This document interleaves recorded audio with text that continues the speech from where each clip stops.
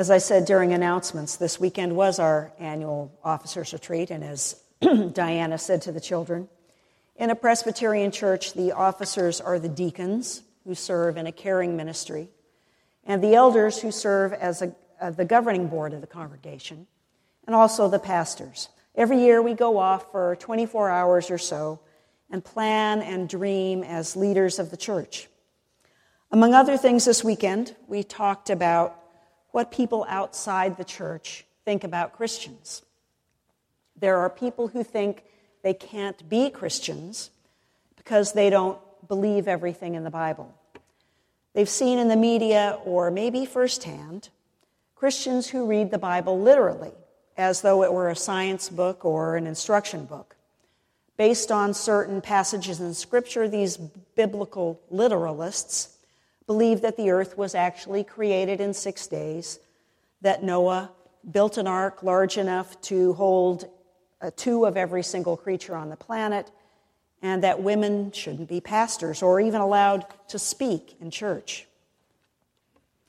However, you can practically see the skid marks when folks come to a screeching halt in front of today's passage in Mark. Go, sell what you own and give your money to the poor, and you will have treasure in heaven, and then come follow me, said Jesus. Ruh-roh. All of a sudden, reading the Bible literally isn't quite so appealing. This is probably one of the scariest passages in the Bible. But what if it isn't a scary story after all? What if it is a healing story? The key phrase in this passage is, Jesus, looking at him, loved him, and said. Without that phrase, we can read Jesus' instructions to give everything away, either as a test to see if this man really is faithful, or as a requirement for entrance into the kingdom of God. When we hear that Jesus says what he says out of love, however, that changes everything. Now Jesus is not setting the bar. He's responding to a need. You lack one thing, Jesus goes on to say. We know from what he says to his disciples later about anything being possible for God, that he doesn't mean lack in the sense of you can't get into the kingdom without it. Rather, it's more like there's this one thing keeping you from the full and abundant life that God wants for all of us. At the beginning of this story, we're told that the man ran up and knelt before Jesus. If we look at other scenes in Mark's gospel where people have knelt or bowed down, it's the same word in Greek. We see Jairus begging for healing for his daughter. We see the woman who had been bleeding for years explaining why she touched Jesus, hoping for healing. And we see the Syrophoenician woman asking that Jesus cast a demon out of her daughter. All these stories are healing stories. I'm not sure there's a story in Mark where someone runs up and kneels or bows down who isn't asking Jesus for healing. Perhaps this man isn't just desperate, but sick, soul sick, with all his possessions. But he doesn't know it. A PBS TV special that explores the high social and environmental costs of materialism and overconsumption begins with a soap opera-like scene of a woman in a doctor's office. She's waiting in the examining room, sitting on the table in a cotton gown. The doctor walks in. There's nothing physically wrong with you, he says. Then why do I feel so awful, so bloated, so sluggish? Nothing gives me joy anymore, not the house, the car, the clothes, the raise, nothing. Doctor, I'm frightened. Do something. Can't you just give me a pill? There's no pill for what's wrong with you, he answers. I'm afraid you're suffering from, and there's a dramatic pause filled with ominous organ music before the doctor whispers, affluenza. Oh my God, why me, cries the woman. Is it fatal? It's catastrophic, says the doctor. It's the new epidemic. Well, there's a cure, isn't there? She asks desperately. Possibly, the doctor nods, and the screen fades to black. A man appears on the screen with a caption, "Real doctor."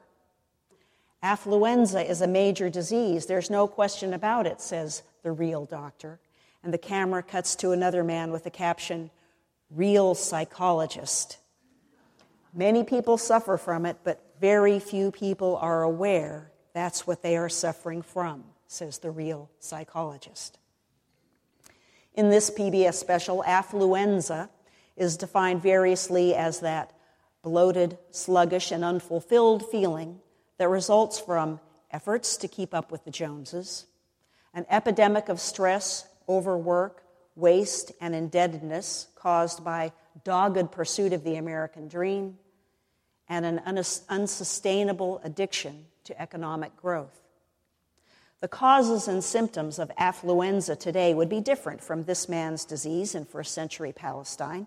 In some respects, this man's attachment to his stuff is not yet destroying the planet, but it's the same in a couple of ways. Mostly it goes undiagnosed. People don't know that they have it. And instead of being life-giving, it turns out that excessive attachment to wealth and possessions is life-denying. So the man who approaches Jesus is actually sick. And Jesus tells him not to give him a how-to guide to get into heaven, but because he loves him, that the one thing that is keeping him from enjoying the abundant life God promises here and now is all his possessions. Except he doesn't just tell him to give them away, he tells him to give them to the poor, which means that according to Jesus, our life is inextricably bound up with the lives of others. Can we imagine that? That our well-being is intimately tied to the well-being of others. At the retreat this weekend, we watched a wonderful series of 4 videos called WWJD Now.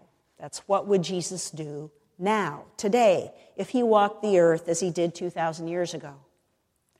The videos take a look at the way the church evolved from a passionate and energized group of disciples into a massive and highly institutionalized religion that is increasingly irrelevant to more and more people.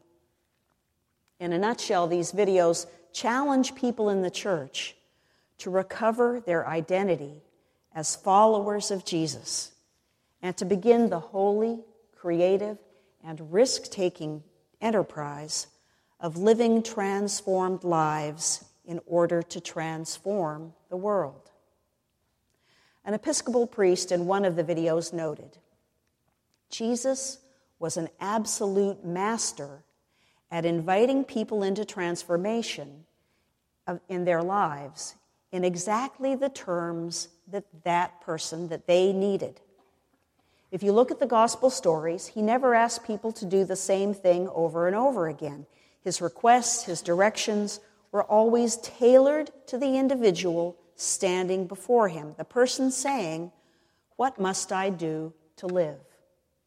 And his answer to that question always invited them to do what he did, to let it go, to give it all up, whatever it was on the ego level, on the personal level that was forming a wall around life. Jesus asked people to tear it down and step outside into a life that was risky and free and full of the power of God, full of the transforming power of the Spirit. That's what Jesus was offering. That's what was so compelling about him, and it is what he still offers today. So this man came asking what he could do to find the peace that had eluded him.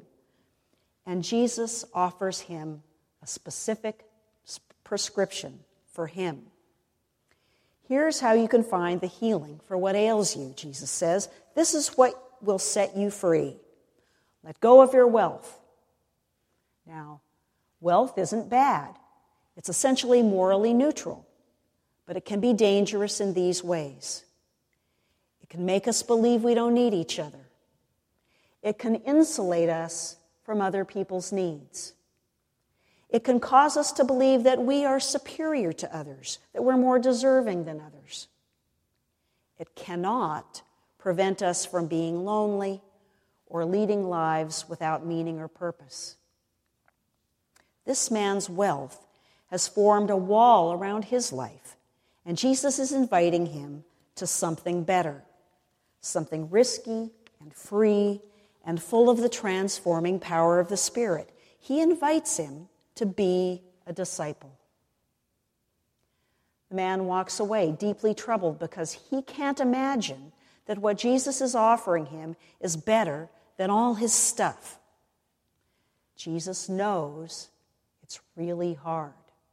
That's why he says it's easier for a camel to go through the eye of a needle than for someone who is rich to enter the kingdom of God.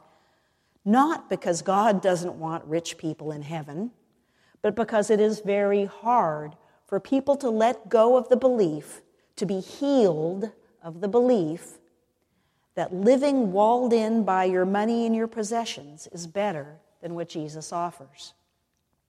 Jesus invites this man and each one of us to a life in which we are truly ourselves, but also truly aware of our connectedness with God, with God's creation, and with God's people. Aware that our well-being is intimately tied to the well-being of others. And that is what living in the kingdom of God looks like. We are left wondering, would we walk away? Would we be too afraid to give up whatever it is that forms a wall around our lives? And would we eventually turn around? I like the fact that we don't really know the end of this story.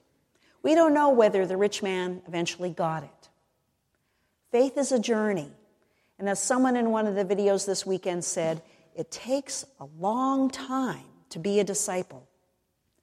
It is a process of transformation, being changed from the inside out and the outside in over the course of a lifetime.